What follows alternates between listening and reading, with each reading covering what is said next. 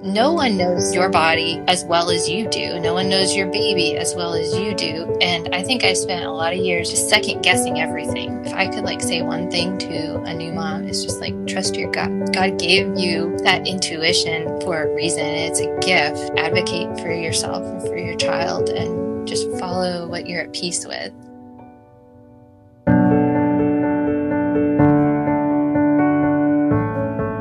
Hi, I'm Danielle.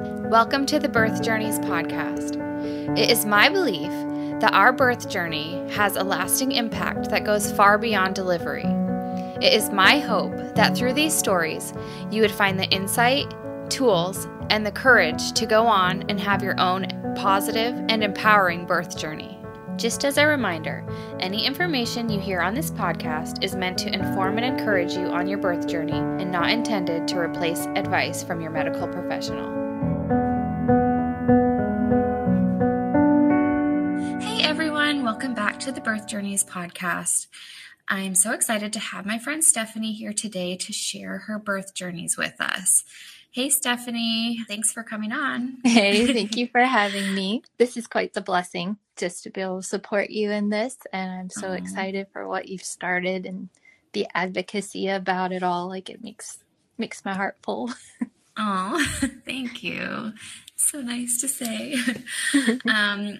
So why don't we start off by you just telling our listeners a little bit about yourself?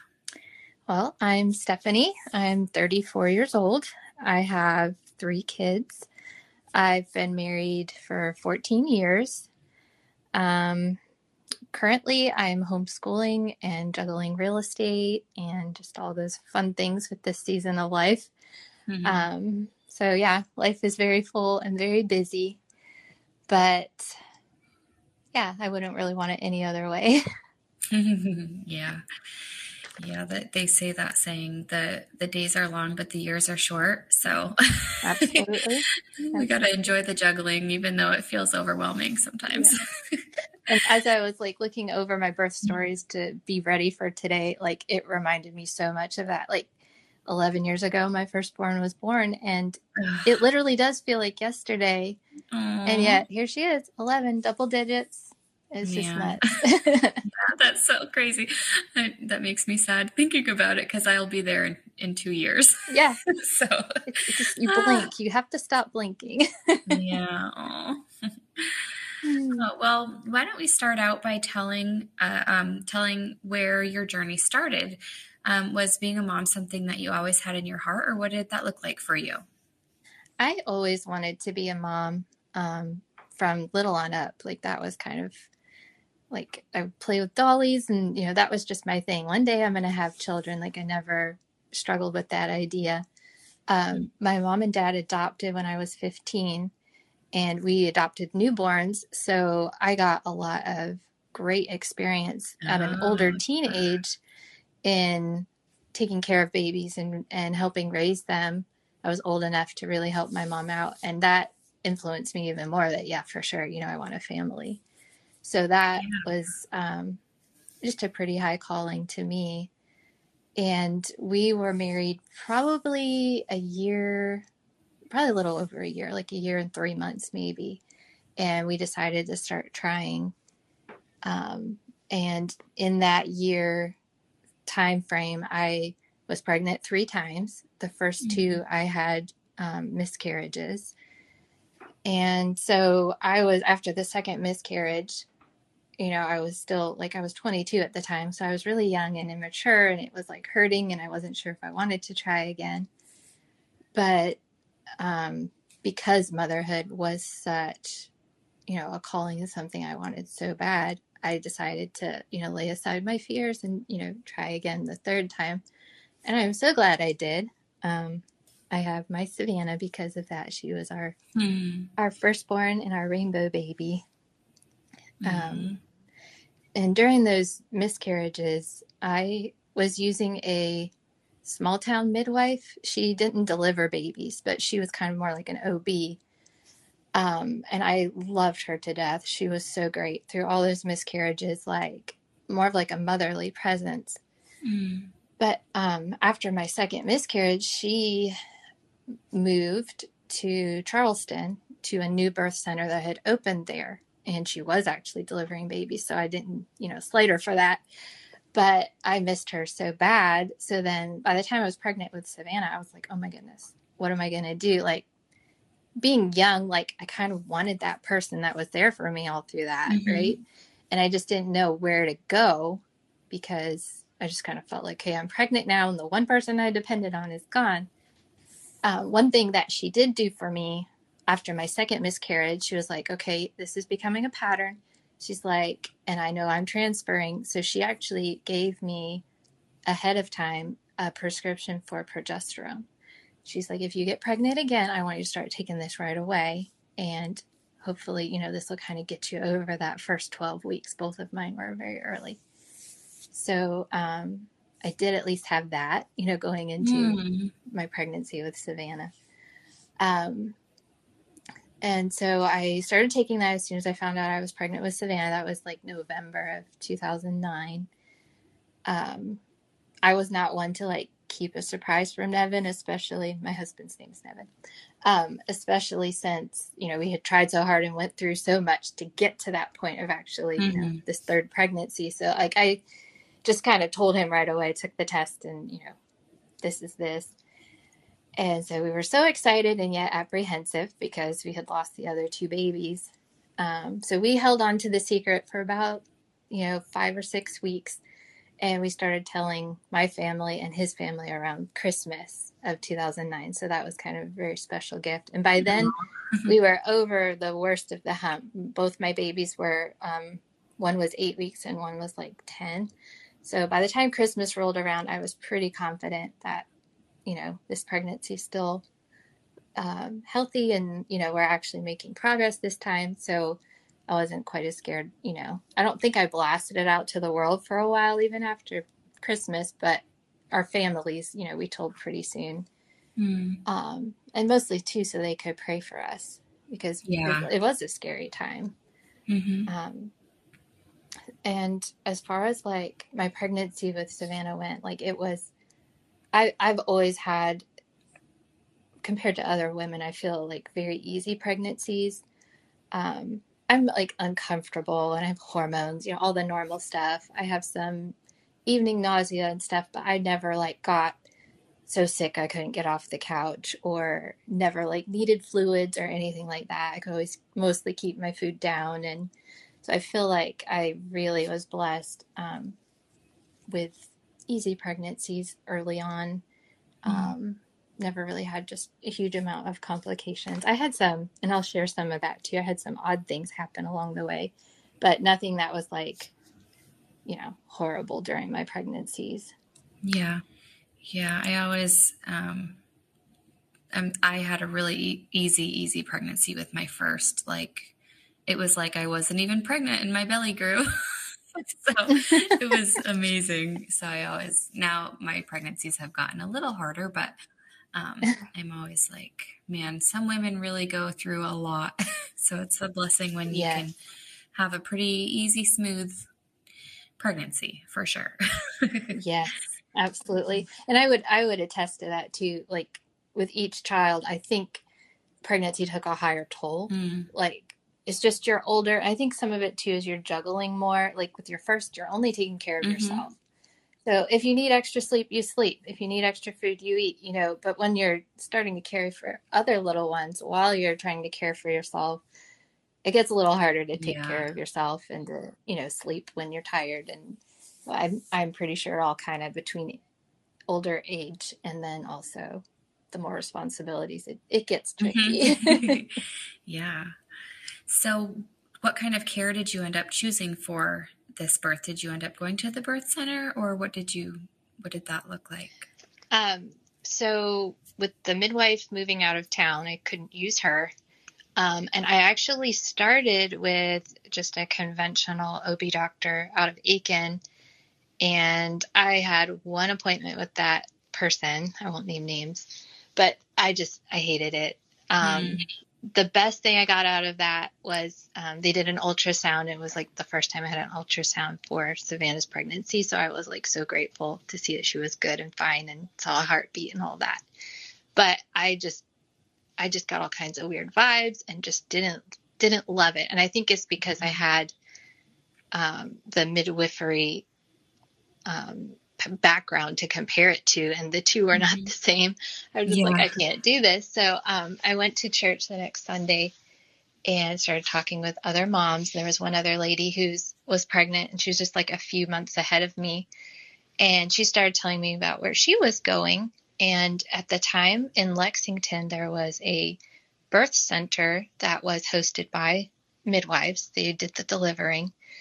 And she was like, you should just go and just try it out. You know, just go once, see if you like it. They'll give you a tour of the facility and just see if it's something that jives with you.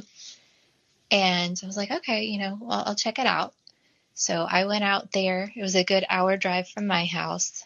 It was right by, I don't know if you're familiar with Lexington, but like right by the Lexington Hospital, there's an entrance to the Riverbank Zoo in that area. And it was like right next to the entrance for the garden entrance of the zoo. And so we went out there, and Evan and I, and we checked it out, and it was like beautiful inside. They had their birth suites, looked almost like a spa. They had special birthing tubs. They had just all kinds of amazing things. It felt homey. And all the midwives I met that day, I just loved. So I was like, yeah, I think this is the route for me. And I had just an amazing experience with those ladies. There was, 2 main midwives, but there was other people that were just kind of on staff to help. And I felt super confident for it being my first because the Lexington Hospital was literally a mile away. So if there was an emergency or something unexpected, that, you know, we had something available. So kind of, you know, first timer, you don't really know what's normal yet for you. So it just kind of put some of those fears to rest, knowing that, you know, there was a hospital for backup. Looking back, like I was kind of naive. I went for it because it felt right, but not necessarily for, you know, health reasons or anything. And now I'm grateful, like looking back, like the choices I made with the knowledge I have now, like I'm so glad I went that route and God nudged me that way, because at the time, I don't think I would have, you know, really been for natural things. And I mean, to a certain extent, I probably was, but not the way I am now. So like when I look back at, you know, my first pregnancy, like it was just the best case scenario for being young and naive. Like I just see God's grace in that. We never did find out what we were going to have with Savannah. So it was a surprise all along. And every time I'd go in for a checkup, they'd use the Doppler and check her heartbeat. And we kind of waffled back and forth. Sometimes they thought she was going to, you know, be a boy. And other times they thought, oh, it might be a girl. But then towards the end of my pregnancy, I had something called PUPPPs. It's like PUPPPs, or maybe it's triple P at the end. It stands for a very long word that I can't pronounce. But it's basically a hormonal rash. And from what my midwife said, most times it's boy, like you're pregnant with a boy and your hormones are kind of female hormones reacting with the male hormones. And so it's super common with a boy. And I was a little disheartened because I kind of did want a girl. I never would have admitted it out loud. But I was like, okay, you know, I'm sure boy will be great. I'll love, you know, I just want a healthy baby, you know, it's going to be fine. And most of the stuff I had was gender neutral because we just truly didn't know. So then, yeah, when she finally was born and she was a girl, I was so relieved. It was like, oh, well, you know, I just knew. I think in my heart of hearts, I knew she was a girl. And that's what I was counting on, even if I wouldn't have admitted it. Yeah. No, it's funny how sometimes you kind of have that, like, I hope it's this, but really, ultimately, it's like, I just want a healthy baby. Yeah, right. But yeah, I've definitely been there where I've been like, oh, I kind of hope it's this. Oh,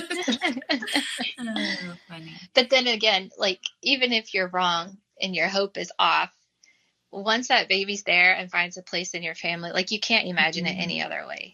Yeah, like, exactly. It's the way it was meant to be, and you know it. Yeah, 100%. So how is your care at the birth center? What did they do like prenatally? I know you said they would do the Doppler and stuff, but as far as like midwifery care, I know you only had like one little experience with an OB, but what do you know, like what some of the differences are that you liked, or what did that look like? So they're a lot more proactive. They literally have to be, because if you wind up with a high risk pregnancy, you can't deliver with them.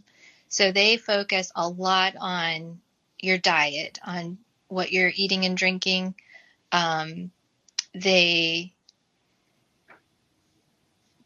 would check my blood sugar, just a simple, finger prick every time I go in. They do like a urine test just to make sure I'm not dealing with any kind of sugar or your UTI issues. They'd usually take my blood pressure, just kind of check basics. They'd check the baby's position. Like they are so, sometimes I can't even, it's like the skill level, like to be able to prod someone's stomach and know what is a head and what is a knee. And like they could just tell, where the baby's positioned, how the baby's sitting. And just, talk you through not just the physical things you're experiencing, but they were very almost like moms or sisters that, just like, hey, this is normal, this is abnormal, and just educating. I think that's probably what I loved about my midwifery experiences is like they were very non-invasive, which for a first-time mom was nice because I kind of valued my privacy, and like they respected boundaries, what you were comfortable with, what you weren't.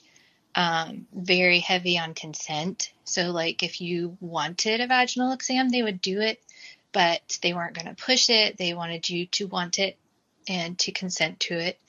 So there's like very, very few things, if any, really, that I actually truly felt uncomfortable with during my care, because it was all, I was in the driver's seat. And even though I was young and dumb, didn't know that, they put me there anyway. And they're like, this is what we want to do. This is what we'd like to do, but you're welcome to say no, and it just felt like a very respectable environment, where I was being valued for who I was and not just, another patient.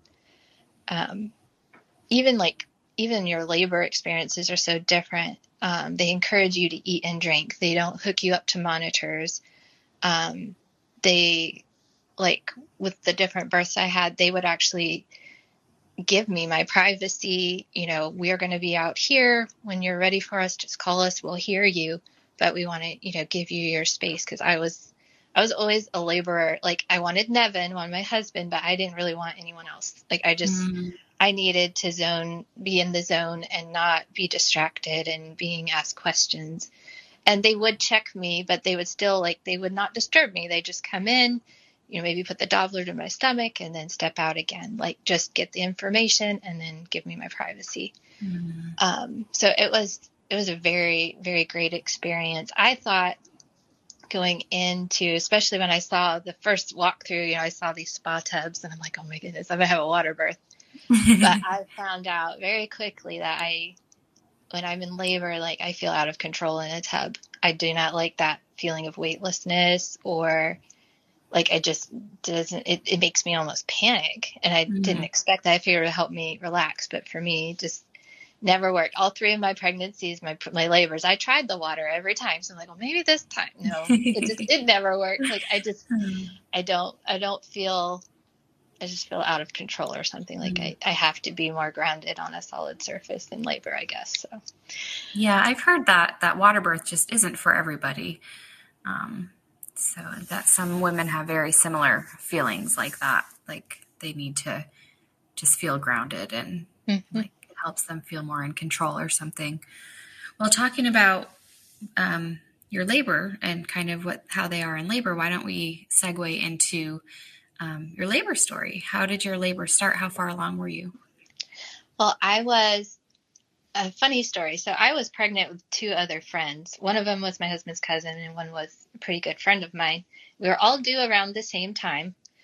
one of them had their baby 2 days before Savannah was born, and one had their baby the day before Savannah was born. So I was like the last one standing. And it was, I remember it was a Sunday night, and I was so mad because I was so sick of being pregnant. I was 10 days overdue. Oh, wow. And I was just like, this is just not fair. Like, I'm going to be pregnant forever. Like, literally, I'll be the first pregnant woman that's pregnant forever.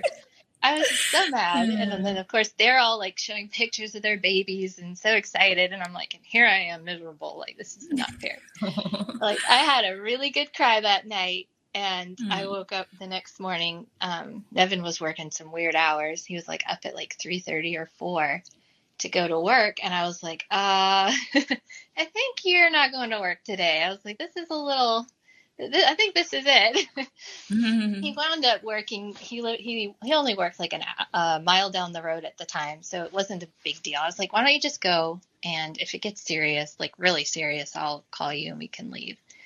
So he was like, okay, just keep me posted. So he did go to work, and I labored at home.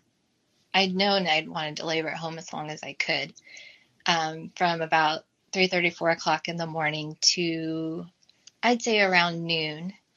I was prepared for because I know first timers, you're supposed to have these long drawn out labors. So I was like, just trying to, it was all brand new for me, so it was hard to even gauge it. But I was like, I'll just do as much as I can at home. And when I feel like, they're really close and really intense, then we'll go. Well, yeah, it was like a little afternoon. We decided, okay, it's an hour drive. We probably should at least get up to Columbia before it gets too bad, because I didn't want to be like in really bad labor. Yeah. I could still manage. A car baby. Yeah, we didn't want that. Nevin would have freaked out, him. So we did. We went up in the car, and even then, like, every time I had a contraction, I'm like, this is stupid. Why did I wait so long? Like, this hurts, and then you're bumping down the road, and it was horrible. But yeah. So we got there, and my contractions never got closer than 5 minutes apart, but they just got longer. Like, they would stay divided apart. They weren't coming closer, but they just got longer in between. So we got there, and they checked me once again, asked me if it was okay. And I was like, yeah, sure. I want to know if I made any progress.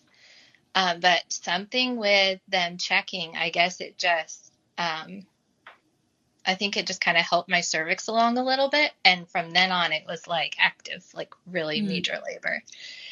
And so once again, I was still thinking, by now it was like 2 o'clock, and I'm like, yeah, I was still going to probably go a long ways yet, because I'm, first timer.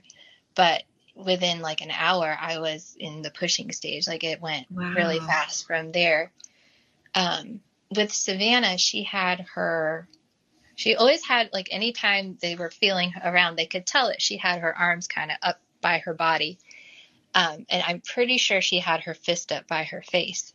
And it just held and held and held me from being able to actually push her out. I pushed for like over an hour, which was uncharacteristic comparing it to my other pregnancies and births. But that was a very long hour.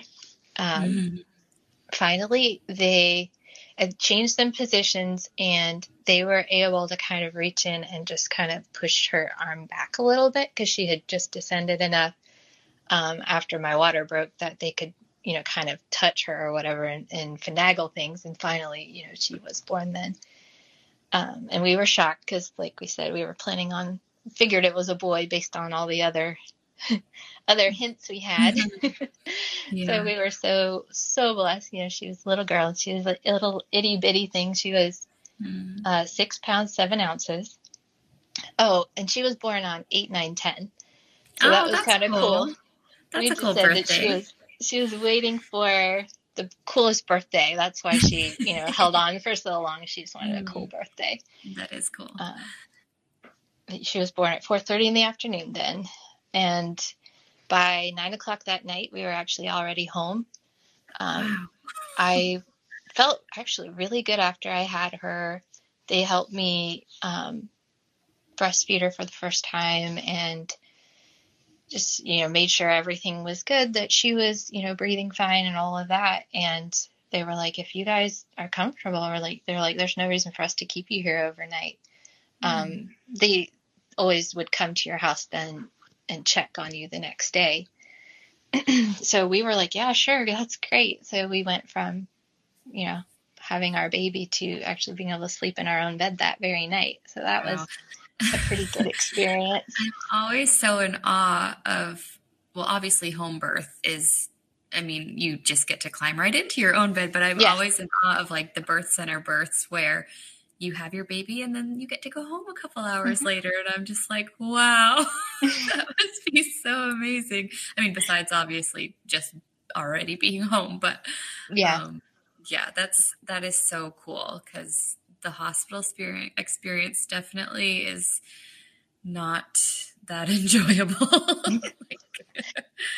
And I had just the greatest team of midwives that first go around. Like, they're ladies that I still keep in touch with, still follow them on Facebook. If anybody needs, a midwife, I've got my list. Like, it's just, they make such an impression on you, and it becomes like your friend. Like, I remember every single time I had like my last postpartum visit, I would like be crying. Of course, I'm sure some of that was hormones. It was just like, I'm not going to get to see you again. Like, I'm going to miss you. Like, it was just like it's a relationship, and it's so beautiful. Mm-hmm. Awesome. So your recovery was good then? Yeah. For the most part, it was, Savannah was perfectly fine. It happened to me twice.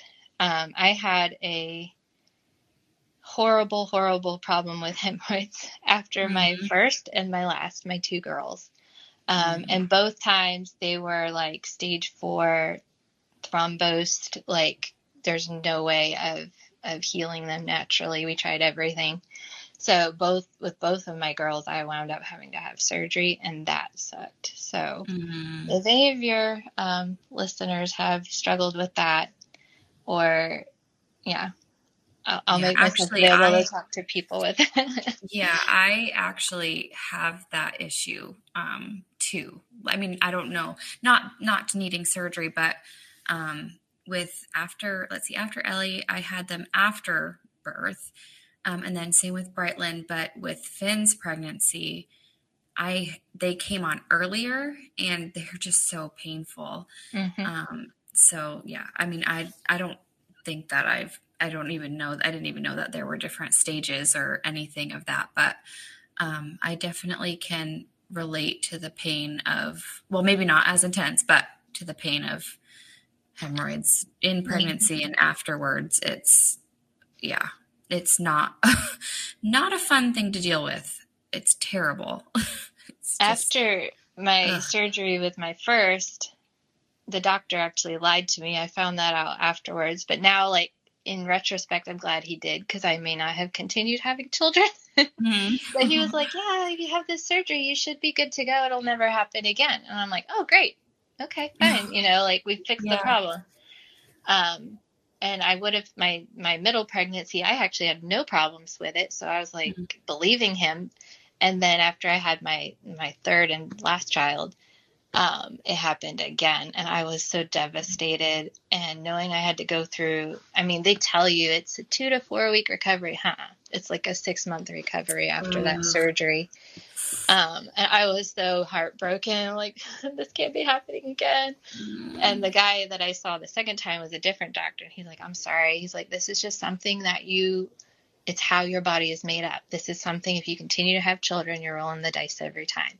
And he's like, there is no final cure. Like, surgery is not going to fix it. He was like, that first guy lied to you. And I was mad at first, but then when I actually thought through it, I'm glad he did, because there is a chance I would just have stopped trying to have children, and I wouldn't have, Liam and Quinn that I do now. Yeah. So I'm glad he lied, I guess, but yeah, it's not fun. So yeah, it is what it is. Yeah. I mean, I always say, like, people are always like, well, this is TMI, but I'm like, well, it's pregnancy. I don't really know if there's a TMI, because you just never know what you're going to get. Like, our bodies just all react and respond so differently in so many different ways, broad, like crazy things that just don't normally happen. Mm-hmm. Well, if you're pregnant, it could happen.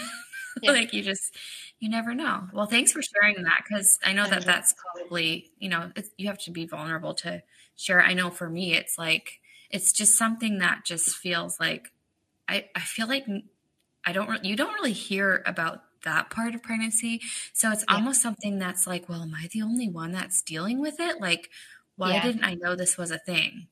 Yeah, exactly. So, yeah. So I appreciate you first sharing that. When I was going to, come on here, I was like, oh, that's the one thing I'm not going to share about. But then as I was thinking through things this morning, I'm like, what if there's someone out there that doesn't know that's normal? Or what if somebody is going through that recovery and it's like, why do I not feel better? It's been 3 weeks since my surgery, and what do I have to expect? Like, I thought, well, if someone can gain something good from that experience, then I'm just going to share and put myself out there and just be vulnerable with it and hopefully help someone. So is there anything else from Savannah's birth or postpartum that you want to share? Not really. I mean, she was the model child. She was the most perfect baby. Like, I'm so glad I had her first, because once again, that was probably one reason I kept having children. No, she was just so precious. She was a little chubber. Like, my brother started calling her Chubs. She was just stocky. But yeah, she was jolly and sweet, and just the most precious firstborn you could ask for. So to this day, I would say she's just a precious girl. Yeah, I would agree with that. She's so sweet. Why don't you share about your second then? Okay. So with my second was a son. He was about 3.5 years younger than Savannah, so about 2 and some odd years between the two of them. He was my one that I struggled the hardest conceiving. With Savannah, I had those 3 miscarriages, well, the 2 miscarriages in her, like bam, bam, bam. Never really struggled getting pregnant. With Liam, we had actually tried probably a good 9 months before I got pregnant with him. I did start like losing weight, because I'm like, well, I guess the best thing I can do is just get myself healthy and, maybe kickstart my fertility that way. And about the time I got kind of where I wanted to be, I got pregnant. So I guess that was for me, I guess that was the thing. The funny thing is, I didn't get pregnant with Quinn until I was at that same weight. So I guess there's something with that. So I don't know. Interesting. That's be what it may. So about mid-May of 2013, I found out I was pregnant with Liam. And I actually had planned a birth center birth to mimic what happened with Savannah, because that's what I was comfortable with. The hospital was there. We live like 45 minutes from anywhere. So it was kind of important for me to have close transport, in an emergency. So that was my comfort zone. I loved my experience. I loved my midwife. So that was the route I was going to go. But about halfway in my pregnancy with Liam, the birth center got shut down. And it wasn't that they had done anything wrong. It was that the legislature for the state had changed. And they had changed it so that every birth center had to be manned by a MD. And this cute little birth center with 2 birthing rooms and 2 midwives and a few assistants did not have the funds to be able to pay the salary for an MD. Like, it just wasn't going to happen. Yeah. And so they were so sad, but they just had to close their doors. So I wind up in, halfway through my pregnancy, not sure what am I going to do? Like, this is not how this was supposed to go. Yeah. But once again, retrospect, I look back, I see God's redemption in it. The main midwife that helped me with Savannah through my pregnancy, she was there for me through my hemorrhoid surgery. Like, she was there. I didn't know it at the time, but she was working at the birth center, but she also had her own home birthing business. And so that was like the first option that came to me. It was like, hey, I know this wasn't in the plan, but you know me, we have a relationship, and we could just switch to a home birth. Mm. And it threw me for a loop because I never imagined myself at that place being, having a home birth, especially where I lived. There's no close hospitals. It was a very scary decision. But I also kind of remembered my experience with the OB, and I didn't really want to go that route either. Mm. So I just prayed and prayed about it, and I felt at peace. Okay, we're going to go for a home birth. Can't believe I'm doing this, but we're going to go for a home birth. Awesome. And my midwife was so great at her way of putting it. She says, I am not a frontier midwife. She's like, we are not going to have a home birth at any cost. She's like, if I sense anything at all is wrong, she said, I know how far we are from the closest hospital. She's like, I would have you transported the second I feel like anything is off. She's like, we're here for the baby's safety, for your safety. And the sheer amount of babies she had delivered was like crazy. I can't remember the number, but it was enough that I was like, yeah, you know what to look for. Like, I think I feel like you're going to, take good care of me. So a lot of that, like, just spoke peace over me. And can I ask one question? Sure. How was Nevin when you had to switch from the birth center and deciding on a home birth? Was he totally supportive of the idea of home birth, or was it something that he had to come around to? I'm just curious because I know sometimes husbands can be really fearful when it comes to a home birth, the idea of home birth.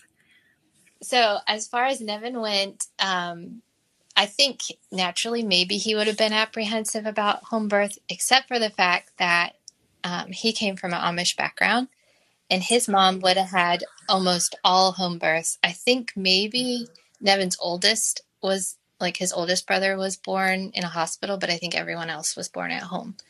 So okay. I might be off, but I know a majority of her babies were born, and there was 8 of them. So she had mostly home births. So as far as that, I don't think it scared him really bad. He was more freaked out if it would come to him having to deliver. I think that was the bigger thing, because he wasn't sure if he could do it. And the midwives are always like, oh, it'll be okay. You can call us and we'll help you and we'll talk about it. They usually did have one meeting where they kind of went over the basics of birth just in case they couldn't make it in time or something like that, which I think is another part of that education side.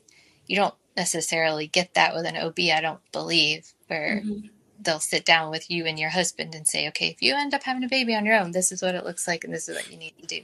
Yeah, that's actually really true. I don't think I've ever had an experience with a doctor where they gave you that just in case scenario. Well, that's good. Because, I mean, accidental home births do happen. So yeah, and you could be very unprepared. They would, it happened, I want to say at the birth center I had to as well. That's a little foggy. But they would have these custom birth kits online made specifically, put together specifically by my midwife. And they would give me the website and I would go on and, order her recommended package. And it would be things like a cord clamp and Chuck's pads and a nasal aspirator. And I forget what all's in the kit. Sanitized things, different. Yeah, I can't even remember. I'd have to pull it up to see what all was in there. But it would literally come, and you'd have to have it, I think, by 35 weeks at your house, so that, in the case of any type of birth, like, you're there, you have it there with you at all times. And it was kind of fun to be able to unpackage those things and just, dream and get ready for, what was about to happen at your own home. Like, that was kind of neat. But so how did you do anything special to prepare your home? Like, I know some people will put up, lights or, birth affirmations on the wall or, different things to kind of prepare like a special birth space within their home. Did you do anything like that? Or were you just like, meh, wherever it happens, it happens? I didn't do like birth affirmations or anything. once I was in labor, my brain went to mush, like every single time. That's how I knew it was the real thing. So like most of the time, all of my carefully made plans, like none of that I could have even advocated for myself. Like I would have been a horrible hospital birther because they probably could have made me do anything. Like that's just when I'm in the zone, like the only thing I'm thinking about is this baby. I'm not thinking about anything else or my wishes or anything. So that was one thing I was always relieved of, having my midwives. If I ever got transported, they act as a doula and they knew what I wanted. So I knew that I would not be put in a compromising situation as long as I had my midwives with me. And that was actually pretty reassuring too. The one thing I did do for like specifically for my bed is I would do kind of like a lasagna layer of Chuck's pads and old sheets, and did several layers of those. And at the very, very bottom, I had my nice sheets that I would want after the birth, so that we could just kind of strip the bed as we go as needed and still have, you know, a clean layer underneath. And it would also... Wow, that's such a good idea.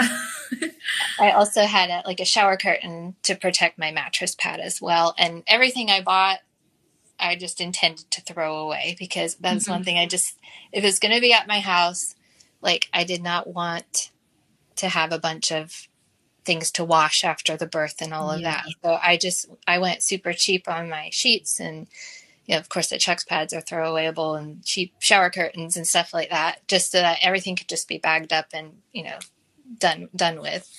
And they also would teach you how to wash on hot water and dry your stuff and on super high heat, like your baby newborn blankets and the things you need for birth. And then they would have you put it in a trash bag and seal it up right away, so that, you know, it's not contaminated and it stays sanitary for your birth. So yeah, it was kind of a fun experience. Being part of preparing for the birth was kind of part of your nesting, was, you know, just getting ready. They have you eat and drink during birth, like during, not heavy foods and drinks, of course, but they always asked you to have, you know, some type of hearty meal for after birth, ready to go. And so you did a lot of kind of fun prep, dreaming of, you know, once the baby's born, we're going to have this, you know, to eat. And it was just kind of a fun experience to be a proactive part of that. Yeah, that's really cool. So what did your labor look like for Liam? Well, I was 40 weeks when I saw my midwife the last time. I went up to her. She had an office in Columbia. She still has one up there. So that's where I'd go for all of my checkups. And we had gone like a day and a half before he was born. I went up. She checked me and nothing seemed to be happening. I was 40 weeks. And from my experience with Savannah, I was preparing to go, you know, 10 days over again, because I'd done that already. And she was like, yeah, there's nothing much going on. She was like, you could try some things. She was like, probably the first thing I'd try is breast stimulation, just see if that even helps. And I kind of laughed at her. I'm like, okay, whatever. That night I was too tired. I didn't try anything. And then the next day I was in the shower. I'm like, I'm just going to try this, see if this works. And buddy, it worked. I went from like nothing happening. This was probably like 6:37 at night to he was born a little after midnight. So yeah, it started something. So if anyone's like overdue and needs a little tip, try it. I didn't believe in it, but yeah, it worked. I tried water again that time around and just hated it. Got out. Trying to think other details about his birth was just probably my easiest, quickest, like least traumatic of the three. And my recovery was great with him. I just loved I just didn't anticipate how cozy and private he was born in mid-January, so it was freezing cold outside. So I didn't have to go anywhere. I didn't have to pack any bags. I just labored in my own home. They gave me my privacy. I was mostly in my bedroom and my bathroom. We had the lights turned down. I had candles. they were very much about keeping it calm and quiet and dark, because melatonin helps your oxytocin, which helps your labor progress. And so it's just all about, keeping stress and trauma away and just allowing your body to do the work.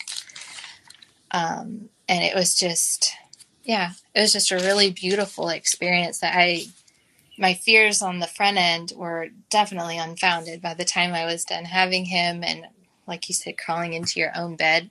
Like, I was like, why did I never, imagine doing this before? Like, this is so amazing. And then they came for the checkup 24 hours later and checked up on everything. And they would clean up after themselves as they'd go. So it wasn't like I had a mess. By the time I was showered and cleaned up after my birth and in my bed, like, the house was all put back together. Everything was taken care of.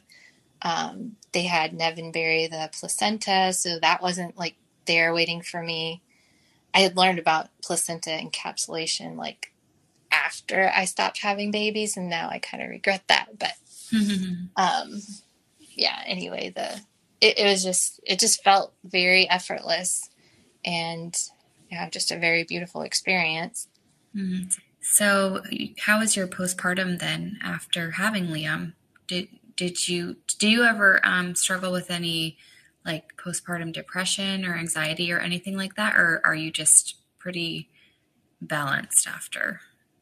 I think I had a touch of it after Savannah, and I had a little heavier touch after Liam, but I don't think I knew what to call it.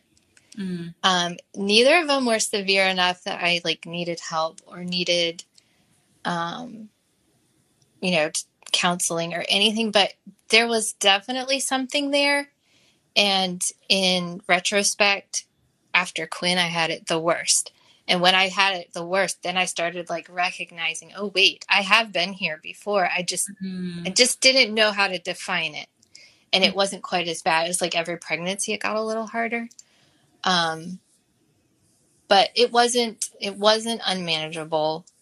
Really, any of the times. Like, I wasn't in such a dark place that I was like, going to hurt myself or my child or anything. You just feel kind of trapped. I guess the best case, like, you just kind of feel like trapped inside of your emotions and kind of stuck. After we talk about Quinn, I'll kind of tell you my story through my postpartum there, because it's more of a Jesus story. It was very beautiful. Yeah. Cool. So is there anything else you want to share from Liam's experience? Nope, I don't think so. It was fun then to have a boy. We had the girl, and then we got to have the boy. And he's been a joy ever since. And I have had a girl first, and of course the boy, and then my youngest is a girl. And he feels outnumbered. Like, he keeps trying to push for a little brother. But he feels such a place in our life. Like, life would not be right without Liam. He is all boy and a half. Like, he makes up for it. So did you end up getting the PUPPPs rash again, or did you not have it this time? No, I didn't ever have that again with either of the other two. It was just a random, I guess, first baby thing. One-time thing. The other funny thing. So Vanna had that 8, 9, 10 birthday. Liam was born on 1/23. So he had January 23rd, 1, 2, 3. Oh, yeah, 1, 2, 3. So that's cool. He had a cool birthday too. And then Quinn was born 12, 14, 16. So all three kids got cool number birthdays. Yeah, they kind of got some kind of cool birthday. So that was not planned, but it happened. Yeah, that's cool. So how long after Liam's birth did you try for your next one? So around the time I got pregnant with Quinn, we actually weren't really trying. I just anticipated to have to work really hard. So I got careless. We went on a romantic outing for a weekend, and I just forgot to bring anything with me that would have prevented pregnancy. We were kind of in that zone that we were pretty sure we wanted to have another baby, but we weren't like hadn't like had the conversation that, okay, we're going to try again. But it just happened. Like she decided that she wanted to come then. So, Liam would have been a little over 2. So they wound up being right around 3 years apart. And there was no deliberation about my birth with her. Like, we just knew we had such a great experience with Liam that, we're automatically going back to the same midwife and going to have a home birth again. With Quinn, I'd never dealt with it with my other 2 pregnancies, but I had high blood sugar about halfway through. My blood sugar just started doing some funny things. And the midwife, I could have probably said this earlier when you were asking details of how the midwife cares for you. The midwives don't do that like yucky orange drink thing. They just have you eat like a very sugary, carby meal, like pancakes with fruit and maple syrup and like natural sugars. They just have you just eat a very naturally high sugar. Ugh, I can't talk. A meal with lots of naturally high sugar that's from the earth, not really like an artificial drink. Anyway, so my first test, they had me do that with her, and my blood sugar was super high. So then instead of going right to, worst case scenario and doctors and stuff, she told me just to balance out anytime I eat anything with natural sugar, to balance it out with protein, and to get my own blood sugar test kit and just test my sugar regularly. Test it fasting, test it between meals, and just start logging my numbers.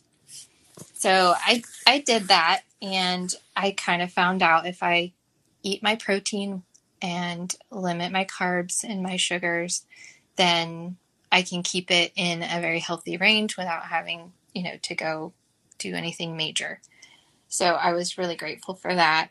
And it, once again, put me in the driver's seat. We're having this issue. Let's deal with it naturally first. And if that doesn't work, then we'll move on to more, more invasive things. So that I was really grateful for. The other thing I had with her that I didn't have with the others was prodromal labor, which is like labor that starts, it feels very real, but it's actually not quote unquote real labor. I had 2, felt so bad. So I live an hour from Columbia. 2 different times I had the midwives at my house thinking that they were going to be delivering a baby, and they weren't. I felt so bad. But it was like, I've had 2 babies already. I know how this feels. And this felt very real. My contractions are 3 minutes apart, and they're painful, and, this feels very real. But I had told you earlier, like when I'm in labor, my brain goes to mush. Yeah. Those first 2 times, I thought so clearly. Like, I could pack my kids up. I could call my mom. I could do everything I needed to do to get ready for the birth. Like, I was like all in. I could do this. By the 3rd time, and that was the real time, my brain was like absolute mush. Like, I couldn't think straight. I couldn't, like, okay, what does this kid need in their bag? And, what do you take to a sleepover? And, like, it was just like, I just could not think clearly. And so that was when I was like, okay, I think this is the real thing. Like, I'm going to call them, and hopefully it is, Yeah. And they were like, we'll start driving, but you just keep us updated. Because I don't know if they really believe me, but it was the real thing. Quinn was funny. Like, when I was pregnant with her, she's our little sassy priss. When I was pregnant with her, whenever the kids would come up and like lay against my belly or lean up against me, like she would kick and jab, and like she wanted her space and she did not want anyone touching her. And her birth was very much that way. Like, by the time, and I think maybe some of that, the prodromal labor does make progress. It's just not, it just kind of starts and stops more or less. So by the time I went into real labor with her, my body had already been doing quite a bit of work in the weeks leading up to that. So my mom came and got the kids. I think it was like 7 or 8 o'clock at night. And she was born 11:44. So she made some really fast progress. I only like pushed with her for like 3 minutes. Wow. She just, yeah, she came when she wanted to come. Mm-hmm. That's awesome. So how was your recovery with that one? Well, I had my second hemorrhoid surgery after her, which my midwife, she was so puzzled. She was like, I get it for the first one when you're pushing an hour and some odd. She's like, I get that. But this, you were pushing 3 minutes. Like, why? So I still don't quite know why. She did have the cord wrapped around her neck. And she had an extra long cord. None of my others actually had short cords. Because I remember, like, after I had them, they don't cut the cord right away. They let it pulse out. So the other two, I couldn't even pull them really up to my chest. My cords were so short. She had to kind of just lay them on my belly for a little while till the cord stopped pulsing. But Quinn had an extra long cord. And so the midwife almost like somersaulted her kind of over the cord to get her out so that, you know, she wouldn't strangle. And I wonder maybe if that, you know, I was probably pushing too hard initially or something. I really don't know. Yeah. But the postpartum on hers was the hardest. And I think some of it was going into another hemorrhoidectomy. I knew what that was and what it was going to take to feel better again. And I didn't want to go through that again. So that was probably a big thing. But then my depression was like way harder after her too. And it wasn't like, I don't know. I haven't done much research on it, but it wasn't like, I don't get depression right away. It's almost like a few weeks after my hormones start coming down is when it'll hit me. So I'll be fine. Mm-hmm. I'll be on a high for the first couple of weeks. And then all of a sudden it'll like just kind of hit me. And we were going through some personal things too at that time. That was really hard. My husband's work was slow and there's just a lot going on. So I was like, had this new baby and all this other stress and then the depression and then trying to just get my body, you know, healthy again from the surgery. It was just a lot. And I remember one night, I'm going to cry. Mm-hmm. I remember one night going outside after everybody was in bed because I tried really hard to not let the kids see me cry. And I just sat on the steps and I was crying. And I just felt like God was so far away. And I was just like, Jesus, I need you. I need you now. And it was the only time in my life, like I literally felt he was right there.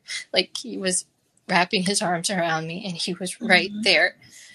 And the next day, like it was almost like whatever needed to click, whatever needed to align, like in that moment, everything felt better.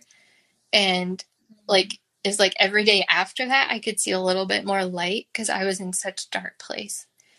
And I could just see just a little more of a glimmer of light. It was like that moment I can pinpoint back to where whatever healing I needed started. It wasn't overnight by any stretch, but it was like right there is where my healing started, where I could actually start walking in the light and not the darkness anymore. And it was only Jesus. I mean, that's unapologetically say that, like it was such a beautiful moment. So yeah, that was hard, but also a highlight and a testimony that even if you're in the darkest of the darkest places, like Jesus is there with you. He doesn't look away. And even if you're doubting and you're scared and you don't even know where he is or even care honestly where he is, he's still there and he still cares. So yeah, that was beautiful. Thank you for sharing. That was really beautiful.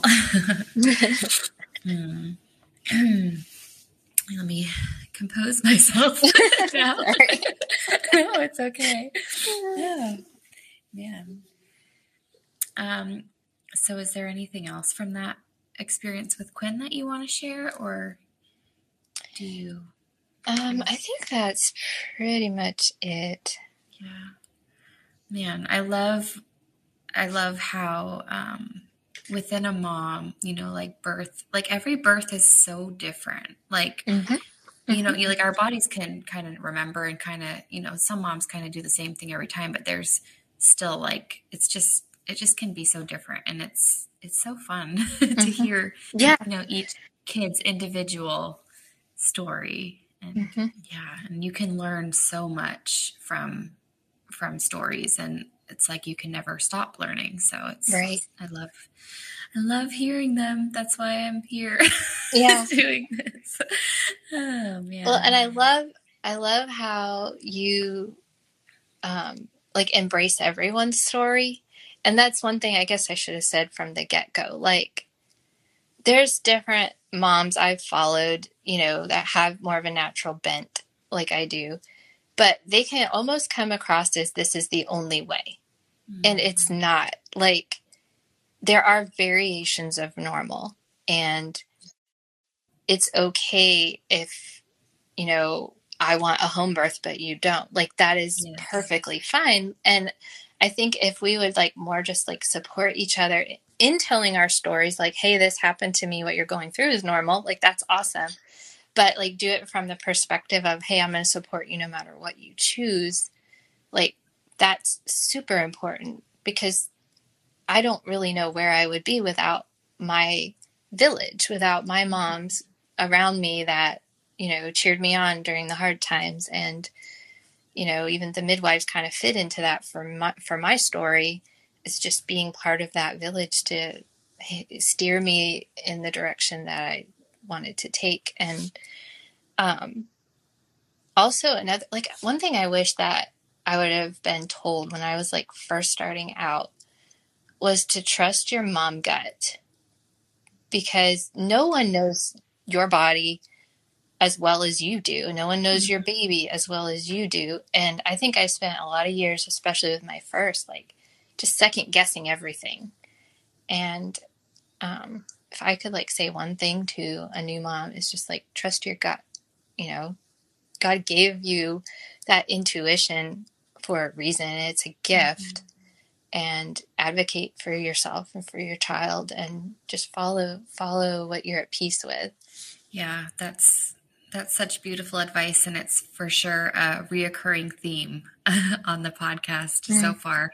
Is yes, God gave us an intuition, and trust that intuition, and listen to it, because it is a beautiful gift that He has given us. Absolutely. Well, man, thank you so much for coming on and sharing.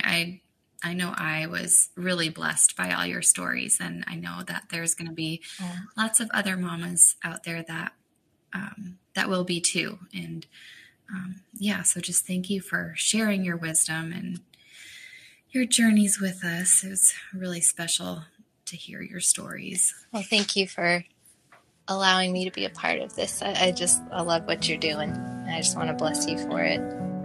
Thank you so much for listening. I hope that you were encouraged in some way through this story.